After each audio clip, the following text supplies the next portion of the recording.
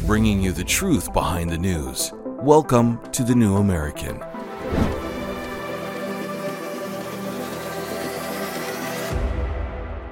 Welcome, everyone. We're glad you can join us. It's October 23rd, and I'm Paul Dragu. Despite the government's coercive push toward electric vehicles, the drive from gas-powered cars is running out of power. Automakers are cutting back EV production left and right. Also, over the weekend, 2 Chinese military vessels rammed multiple Philippine ships. The U.S. is bound by treaty to defend the Philippines. Is China trying to start a war with the U.S.? And a small group of rhinos sunk Jim Jordan's bid for the Speaker of the House. Multiple Republicans said a mysterious bout of death threats compelled them to oppose Jordan. Who's on deck, and what's with the death threats? We have those stories, as well as an interview with Rabbi Menashe Bovit coming up. But first, where's the money? Remember when Joe Biden said that a few months ago, after reporters asked about an FBI informant who said that Biden received millions of dollars from a Ukrainian businessman? Well, the House Oversight Committee thinks it can now prove that Joe Biden personally received money from foreign nationals looking to buy favorable American policy. On Friday, House Oversight Committee Chairman James Comer announced that his committee got bank records documenting a $200,000 direct payment to Joe Biden from his brother James Biden and sister-in-law Sarah Biden. Let's listen to Chairman Comer for the details. This summer, Joe Biden said, "Where's the money?" Well, we found some. We're still digging into evidence subpoenaed from bank accounts belonging to Hunter Biden, the son of President Joe Biden, and James and Sarah Biden, the brother and sister-in-law of the president. A document that we're releasing today raises new questions about how President Biden personally benefited from his family's shady influence peddling of his last name and their access to him. Bank records obtained by the House Committee on Oversight have revealed a $200,000 direct payment from James and Sarah Biden to Joe Biden in the form of a personal check. Here's some important context about this check we've obtained in our investigation.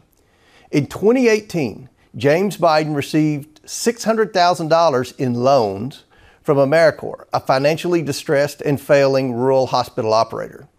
According to bankruptcy court documents, James Biden received these loans, quote, based upon representations that his last name, Biden, could open doors and that he could obtain a large investment from the Middle East based on his political connections, end quote. On March 1st, 2018, AmeriCorps wired a $200,000 loan into James and Sarah Biden's personal bank account, not their business bank account.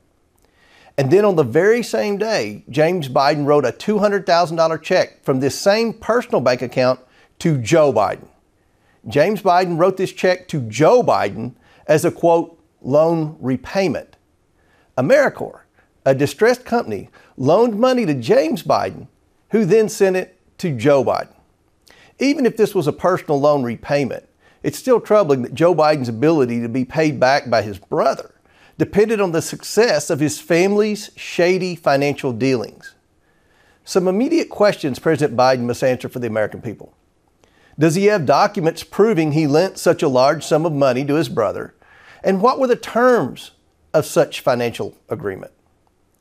Did he have similar financial agreements with other family members that led them to make similar large payments to him? And did he know that the same day James Biden wrote him a check for $200,000, James Biden had just received a loan for the exact same amount from business dealings with a company that was in financial distress and failing? The House Oversight Committee will soon announce our next investigative actions and continue to follow the money. The bank records don't end here. There's more to come. Join me to discuss today's stories is Executive Senior Editor of the New American Magazine, Steve Bonta. Hi, Steve Bonta. Hello, Paul Dragu. How are you? I am well. Had a good weekend for the most part. Is this solid enough? Is this development? Is this going to be the one that the first domino to drop the Biden presidency? Well, it's always hard to predict these things, but in my personal opinion, this is not nearly as damning as a lot of the other much larger payments coming directly from the likes of Ukraine and shady Chinese businessmen and so forth. This one is, although it constitutes a direct payment to the big guy, is a much smaller amount of money. It's designated as a loan, so unpackaging exactly what that means is going to take time. And it's not clear whether it's directly traceable to any of these malign foreign actors that previously have been very clearly and unambiguously associated with Hunter Biden and with many other members of the Biden family. So it's an interesting piece of evidence, but I don't think it trumps a lot of the stuff that we've seen already, which has been, of course, routinely but there's been no poo-pooed. So this will be dismissed as well. What I would like to see would be a check to the big guy coming directly from the Ukraine or something like that. We probably aren't going to see that. Yeah. But that would take it to the next level, I think. But they're saying this is the first solid connection between his family members, who I guess now it seems like the narrative from the Biden camp is more like, well, I don't know what they're doing, whatever, if that's what they're doing, I'm not involved. But now they're saying, well, we can see here his family funneling him money that he got. So this. Well, sure. But looking at the politics of it, first of all of this is now diminished in importance in most people's eyes because of what's happening in Israel.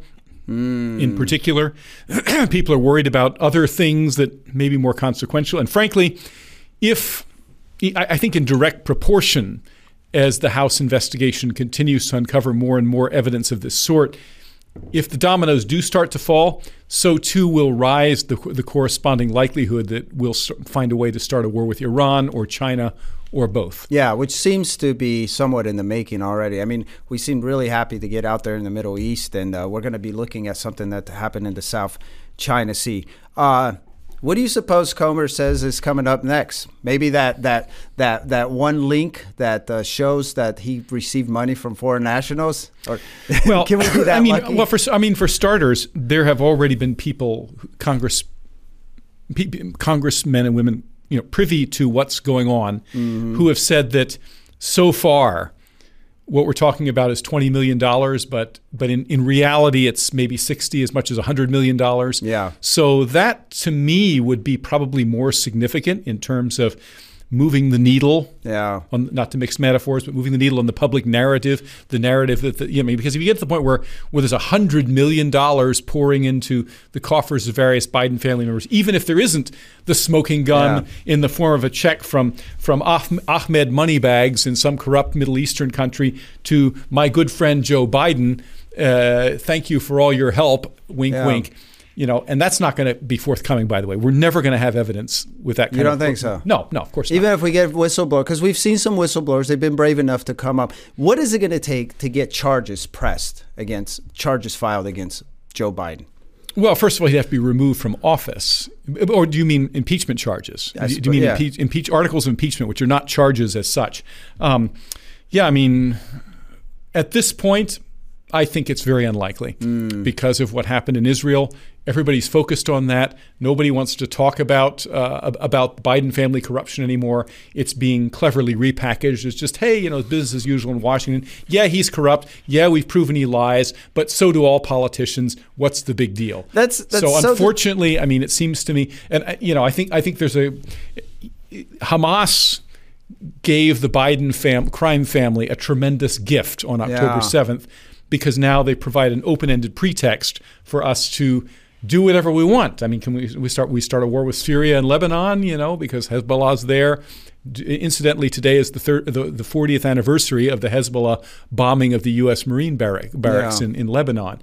So we have a long-standing beef with these people, and of course there's always Iran and in the background, but at what point, so forth. So at what point does the rule of law kick in instead of public? Because you keep talking about public opinion. That ship sailed a long time ago, Paul. If you've been paying attention to the news for the last year or two, you don't think there's anything that'll kick in the rule of law, and I don't know, FBI or whoever say, okay, it's time to start looking at this. Time to start the FBI, the federal court system. Well, yeah, of course. Seriously, man, don't be naive. I'm sorry, but. I don't know. I guess I'm more optimistic than you. I'd like to think that at some point the rule of law will kick in, and no matter what public opinion is, no matter how distracted. The rule of law is not something that kicks in. Okay, it either exists because people support it in the system, or it doesn't. And I think we know where things now it doesn't stand. Thanks, Steve. After this, Jim Jordan's speakership bid is sunk. Looks like Tom Emmer might be up next. What's Emmer's freedom score?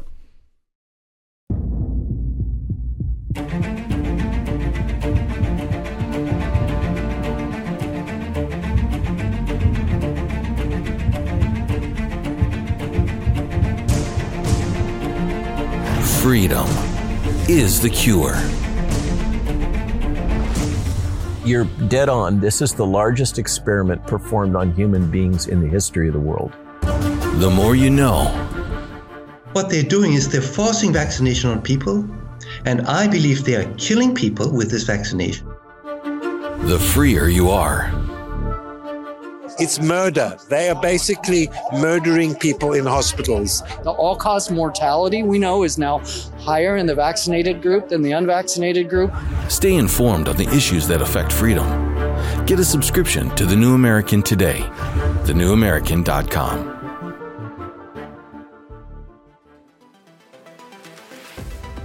It's been 20 days since Kevin McCarthy was fired as the Speaker of the House, and the contentious battle to replace him continues.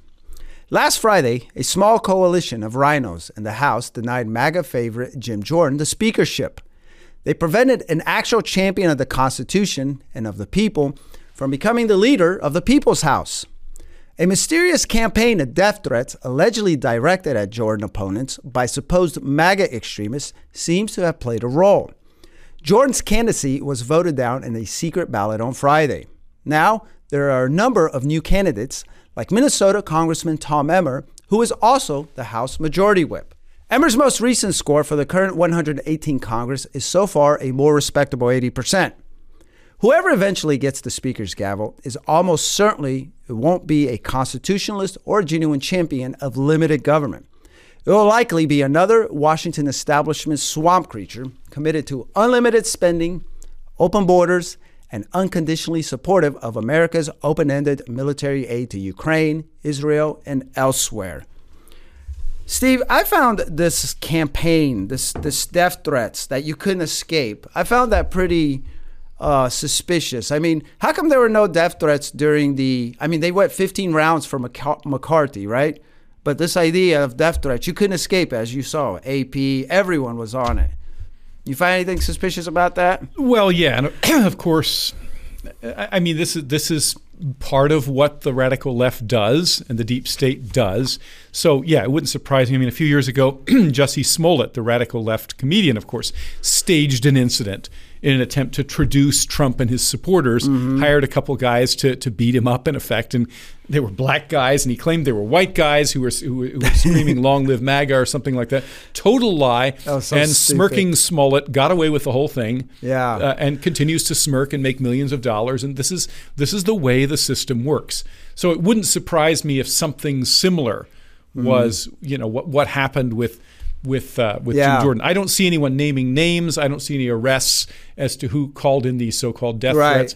On the other hand, there are certainly a few hot-headed types among MAGA Republicans. But yeah, the whole thing stinks to high heaven as far as I'm concerned. Right. And Jordan's people haven't said anything as what I've seen is Jordan's people have said, hey, stop doing that, whoever's doing that. But that seems like a strange thing because I believe Marianne, what's the congresswoman from Iowa, she said that's kind of what compelled her.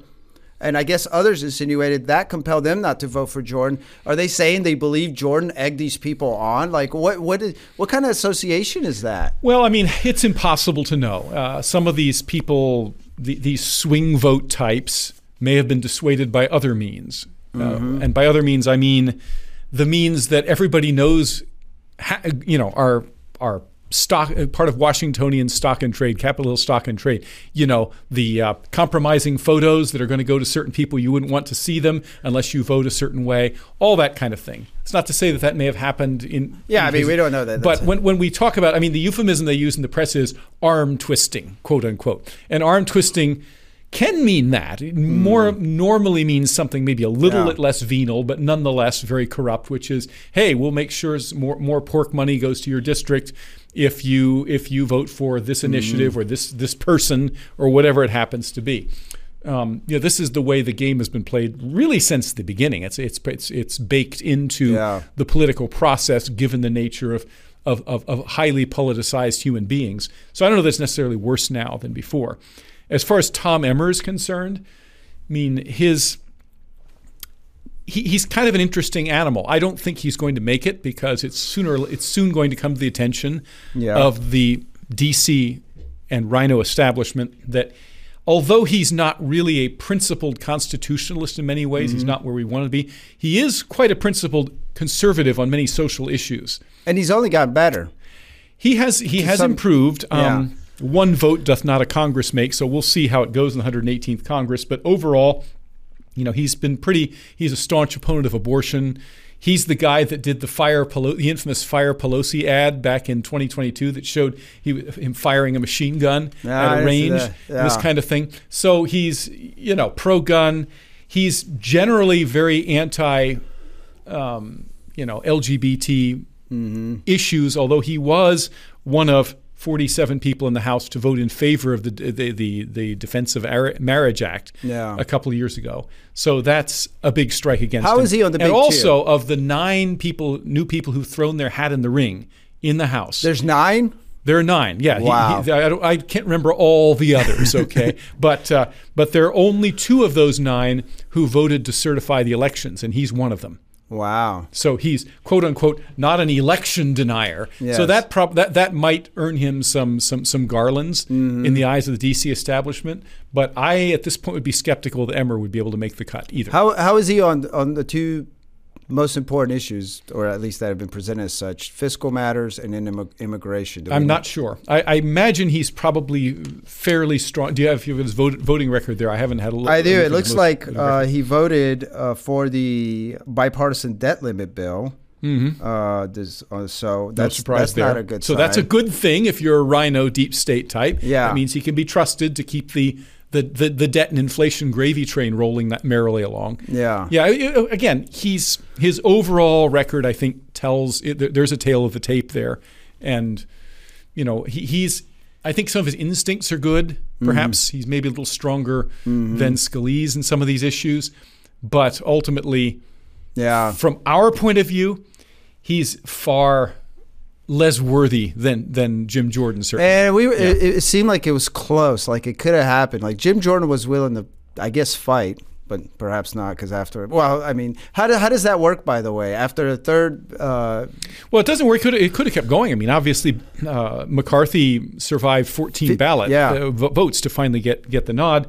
What they did was they held a secret vote. In Why the House secret? Why hold a secret vote? Because that's what they do. They don't want the light of too much public scrutiny on their secret deliberations, lest they be held accountable by their voter base. Yeah. And in the secret ballot, apparently over half of them said, "Okay, all right, it's time to move on," and they turned on McCarthy and threw him out like a used dish rag. Yeah. So. It doesn't surprise, not McCarthy, excuse me, Jordan. And so, it doesn't really surprise me, because what we're seeing in this whole process, the great gift that Matt Gaetz and company bequeathed to us, is that it's forced the stupid party to show its true colors. We use this term rhino, which is kind of amusing, it makes you think of a rhino and all this type of thing. But if you really unpackage it, Republican in name only, it's not really accurate. Because they are being Republican. They are actually the true face of the Republican Party, the so-called rhinos. They're not Republicans in name only. Right. They're maybe constitutionalists in name only. Yeah. But they're certainly, they are, the others, I mean, the rhinos are actually the Jim Jordans and the Marjorie Taylor Greens, the people who are Republicans, but whose heart is not really with the GOP program, which is to always and forever dependably lose gracefully to the aggressive agenda of the deep state, the radical left, sponsored primarily by the Democratic Party. We have a few seconds left. I want to tell you about something funny I read in the New York Times. I forget who wrote it. It was a column. It was called "Squishes No More." And it talked about how normally, Republicans are seen as squishes, but they said now they're not squishes because they're not giving in to the MAGA party. Isn't that funny, the MAGA party? Because that's not what we use squishes for, right? That's not how the term is. They misunderstand. Well, right. I mean, this is the hopeful sign. In other words, what they're saying is that the so-called rhino faction, is actually still driving the narrative. Yeah. And this suggests, to me at least, very strongly that our salvation is not going to be in the Republican Party. Oh, boy. Well, I don't think we necessarily counter that, but this is part of the battle, right? I mean, this is going forward. It's trying to get these constitutionalists in, so we're seeing that. Thanks, Steve. So, hey, folks, be sure to visit thenewamerican.com for more truth behind the news. And if you don't have one already, get a subscription to the print edition of the New American Magazine. The New American offers in-depth coverage and analysis you will not find anywhere else. Subscribe at thenewamerican.com or by calling our office at 800-727-8783. That is 800-727-8783. And up next, it looks like electric vehicle sales are stranded, and is China picking a fight with the U.S.? In 1988, the John Birch Society produced a documentary so predictive, it's as though they had a time machine. Out of Control, Immigration Invasion was produced and hosted by investigative reporter William F. Jasper and looks at the growing problem of unrestricted illegal immigration that, in 1988, already saw upwards of 10 to 20 million illegal aliens within the borders of the U.S. Unknown agents from around the world using the southern border as easy entry. Certainly, some are innocent families escaping hardship, but also certainly some are criminals, potentially terrorists. Is it not appropriate that there be some criteria for the entry of any sovereign nation? Why should the U.S. be different than Canada, Germany, Russia, Japan, or every other country on the planet? Out of Control, Immigration Invasion. Watch this time capsule of prescient wisdom at thenewamerican.com/outofcontrol.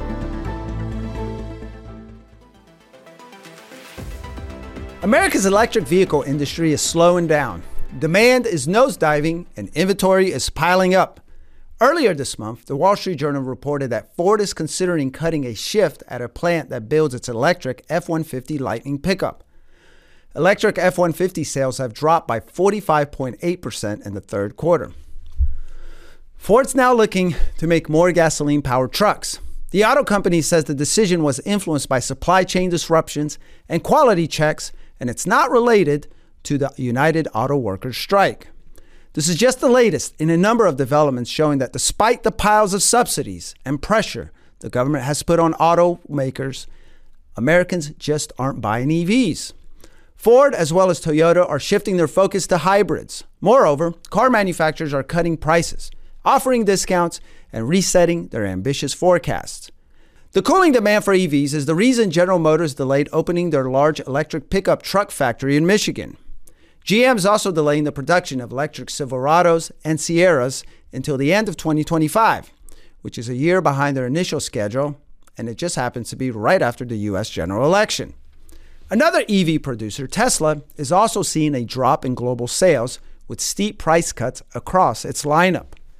Earlier this year, automotive journalist Eric Peters told the New American that whoever was going to get an EV has likely already done so. Here's a clip from that interview with the New American's Veronica Karolinko. There's a reason why you don't see most people driving around in a BMW, a Mercedes, a Lexus, or an Audi. Reason for that is that they're luxury vehicles and they are luxury priced vehicles.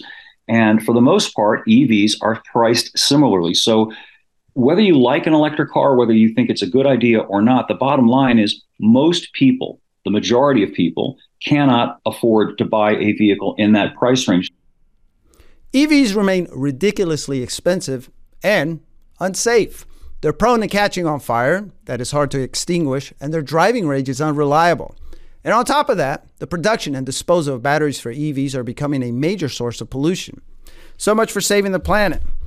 All right, Steve, what do you make of this? I would gather that part of the problem is we don't have the infrastructure for EVs, so that driving range, that's going to be affected. But yeah, I mean, in a few places like New York City and the greater D.C. area, where people, obviously, the average income would support, the buying cars like this, and the population density and the infrastructure probably would justify it. Yeah, I suppose. I'm not necessarily opposed to them. I think hybrids probably work better. But the United States is a very large amount of territory with relatively few people living in it in much areas. I would not want to set off across the state of Wyoming or Montana on a camping or fishing trip in an EV. I think reality's starting to set in. 9% of the population, according to a Pew poll, have an EV, and it looks like it's going to stay there. We're going to look at our last story here. Is a kerfuffle between Chinese and Philippine ships over the weekend in the South China Sea a sign of upcoming war between the U.S. and China? On Sunday, 2 Chinese military vessels rammed 2 Philippine ships, a Philippine Coast Guard ship, and an accompanying military supply vessel. The Philippine ships were trying to bring supplies to Philippine Marine Station on a ship grounded on 2nd Thomas Shoal, which is a small sandbar located in the South China Sea within the Philippines' exclusive economic zone. The shoal is a little over 120 miles west of the Philippine island of Palawan. It's one of the many disputed areas within the South China Sea that the Chinese claim. China has been aggressively trying to take the entire sea in defiance of all international norms. The U.S. is bound by treaty to defend the Philippines. A Biden administration official, State Department spokesman Matthew Miller, has reaffirmed that America's 1951 Philippines Mutual Defense Treaty also extends to attacks on Philippine personnel and vessels in the South China Sea. Over the years, China has become more aggressive in its claims over the entire South China Sea.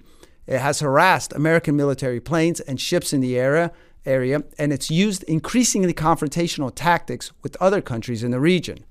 In August, a Chinese Coast Guard vessel fired a water cannon at a Philippine ship trying to resupply its forces on the South Thomas Shoal. Now they're ramming the military vessels of a U.S. ally. It'll be interesting to see how much further the Chinese are willing to push. In this case, one of the two Philippine ships made it past the Chinese and delivered the supplies. But who knows what will happen next month? Steve, what's going to happen next month? Well, it's hard to say. I mean, I think that the Chinese are pretty much convinced, with all of the other major despotic regimes in the world, that the Biden administration is weak, a real paper tiger. Yeah, and so, back just a little bit of history here. Back in 2001, up through September 10th of 2001, the most significant international event of the year was the forcing down of a U.S. plane over the South China Sea by the Chinese Air Force. A fighter jet went up and flew wingtip to wingtip with an American surveillance aircraft over international waters, but which the Chinese were already claiming as their own. Clipped the American plane, crippled it, and fortunately for the crew, the plane was able to land on Hainan Island, which is a large island off the south coast of China, at a military base. The plane was dismantled by the Chinese. The crew was held captive for a certain period of time before being returned. And eventually, after the Chinese had, gotten what they needed as far as all, to reverse engineer whatever they needed to do from the plane, they sent it back to the Bush administration in boxes. That incident might have led then to a larger confrontation had it not been for the convenient 9/11 terrorist attacks, because what they did was they caused the world to forget an instant, the so-called Hainan incident, and also encouraged in China at that time that, all right, I guess the West really doesn't care anymore. We're going to start building military bases on all these unoccupied atolls and reefs. We're going to claim the entire South China Sea, and we're going to prepare to, in effect, take over that most important of all world shipping lanes. So, I mean, imagine what would happen if the United States said, we're going to annex the Gulf of Mexico, because once upon a time, our armies were in Veracruz and this kind of thing, and it should belong to us. We're just going to take it. And the Mexicans and the rest of the world can go scratch. Yeah. Can you imagine what would happen? Well, this is in effect what the Chinese are doing with the South China Sea. Well, but now you mentioned that we were distracted with 9/11. We're distracted with something else today, aren't we? We are. And we've been talking for months about the Taiwan issue, which is certainly very combustible. But if past is prelude, the South China Sea is actually much more volatile. That's where, for example, on almost a monthly basis, Chinese have been literally harassing U.S. aircraft. A whole spate of new videos was released, I think, last week of Chinese fighter jets flying up right alongside U.S. aircraft. They did it on one occasion when there was a journalist flying along. I think it was CNN or somebody like that. Filmed the Chinese jet coming right in this very hostile broadcast. Attention, you are flying in Chinese airspace. Get out of here, or something like that. And the U.S. replying very professionally and so forth and so on. So this is actually, I mean, we're like one firing incident or one downed plane away from a possible military conflict in the South China Sea.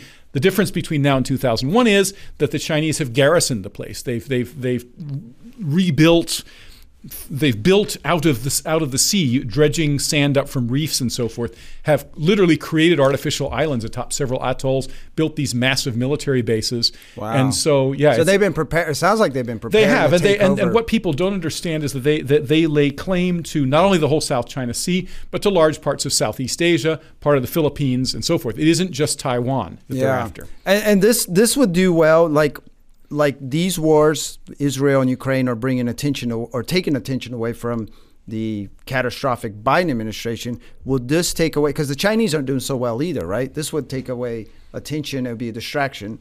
Yeah, I mean, obviously Xi Jinping is suffering. The real estate sector is in free fall in China right now. Yeah. They just arrested the head of the billionaire head of one of the largest real estate corporation in China last week. Mm-hmm. Xi Jinping definitely needs a distraction. So does Biden. So it's hard to know where all this is going to lead. This is so sad and tragic that this is what it takes, and this is how things work. It's the nature of the world we live in. I know. I should note that we are treaty bound to defend the Philippines and have been since 1951. Yeah. So this is not, if we refuse to step in, if they do, let's say, actually fire on and sink a Philippines vessel and we do nothing about it, that will massively discredit us with all of our allies around the world. And we don't even need, Congress doesn't even need to declare war to get into that, huh, since we have the treaty. Precisely. Thank you, Steve. Up next, Rabbi Bovit joins us to discuss the connection between anti-Semitism and American leftism.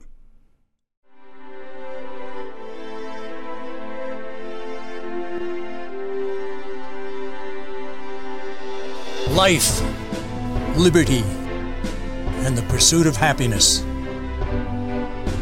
The Declaration of Independence proclaims God-given rights, and we intend to protect them. Working with people like you for over 50 years, preserving freedom and building a better tomorrow. Safeguarding the Constitution by limiting government power. We are restoring liberties, educating voters, and leading the freedom movement. Join with us. United, we will defend our rights. We are all Americans. We are the John Birch Society. I'm joined by a special guest, Rabbi Menashe Bovit. Welcome, Rabbi. I'm honored to be here today. So Israel's war against Hamas has brought out a lot of, apparently, American support for Hamas and the people of Gaza. I don't know if this was surprising. It was surprising to me. I don't know if it is to you. But what do you make of all the support for what is clearly a terrorist organization and what we've seen even on TV? We've seen the people of Gaza cheer these people on. What do you make of all this? Well, first of all, we have to make it clear that Hamas and the people of Gaza, there really is no actual difference.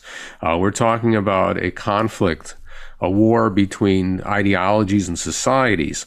And we don't have the time to go into depth about this, but what we have taking place in this regime in Gaza, which is called Hamas, which is a terrorist organization, its founding document is based upon the concept, it comes from the Hadith, which of course is part of the Islamic tradition next to the Quran. And in the Hadith, there is a statement that talks about in the days of redemption that the Muslims will murder the Jews, and that the Jews will be hiding behind rocks and trees, and that the rocks and trees will call out, "Muslim, here's a Jew hiding, come and kill him." That's part of Hamas's founding document. And the people in Gaza are indoctrinated from the time of birth with the tremendous hatred of Jews, as is all what people call the Palestinians. I call them the Fakistinians. Their whole self-concept is based upon a false ideology in which they believe that they were displaced from a fictional country called Palestine, and that so therefore they can never accept a compromise in any way. People will talk about two-state solution can't work because their whole identity is based upon displacing the Jews, murdering the Jews, and displacing the state of Israel with a Palestinian entity. Now, here in the United States, how that's manifested is the left. This is a cause that's celebrated by the left. They fully embrace this ideology.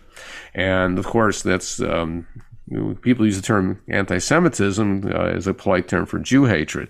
Now, the left embraces this concept of the Palestinian cause, and this is rife throughout all leftist groups. And so you see right now, right here in New York City, there were riots, and there's certain areas that have a large Muslim population. They were rioting in their so-called protests. On college campuses, the left has this unity with Muslim groups, Islamic groups. We can call it the red-green axis, whatever you want to call it.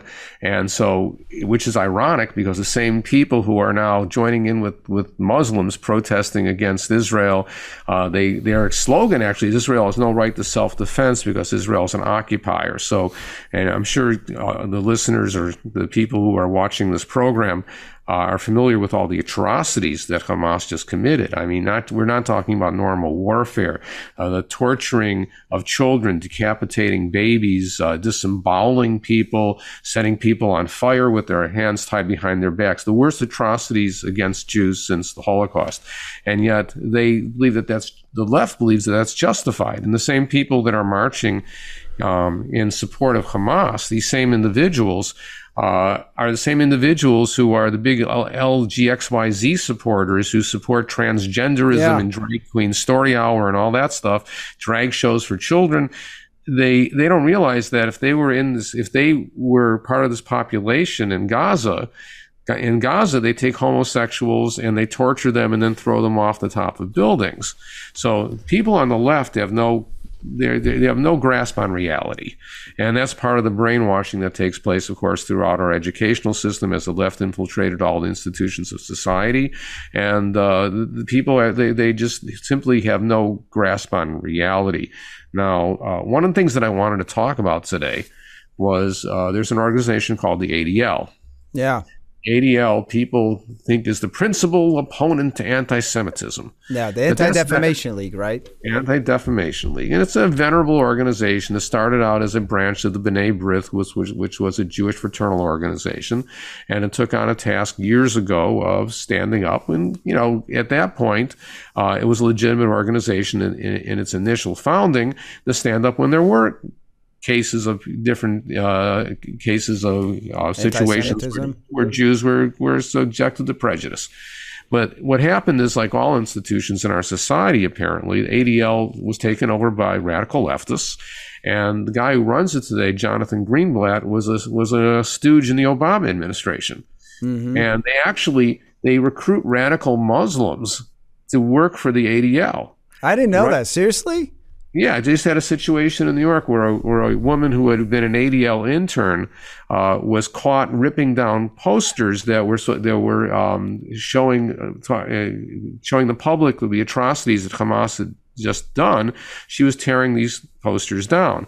There's other situations like that also. They've recruited radical Muslims, people connected with the organization CARE, work with the ADL. As a matter of fact, actually, the Biden administration, which is, of course, connected to all this, appointed a CARE as one of the groups to deal with anti-Semitism. CARE, which is itself an anti-Semitic organization, CARE is connected to Hamas, the Muslim Brotherhood.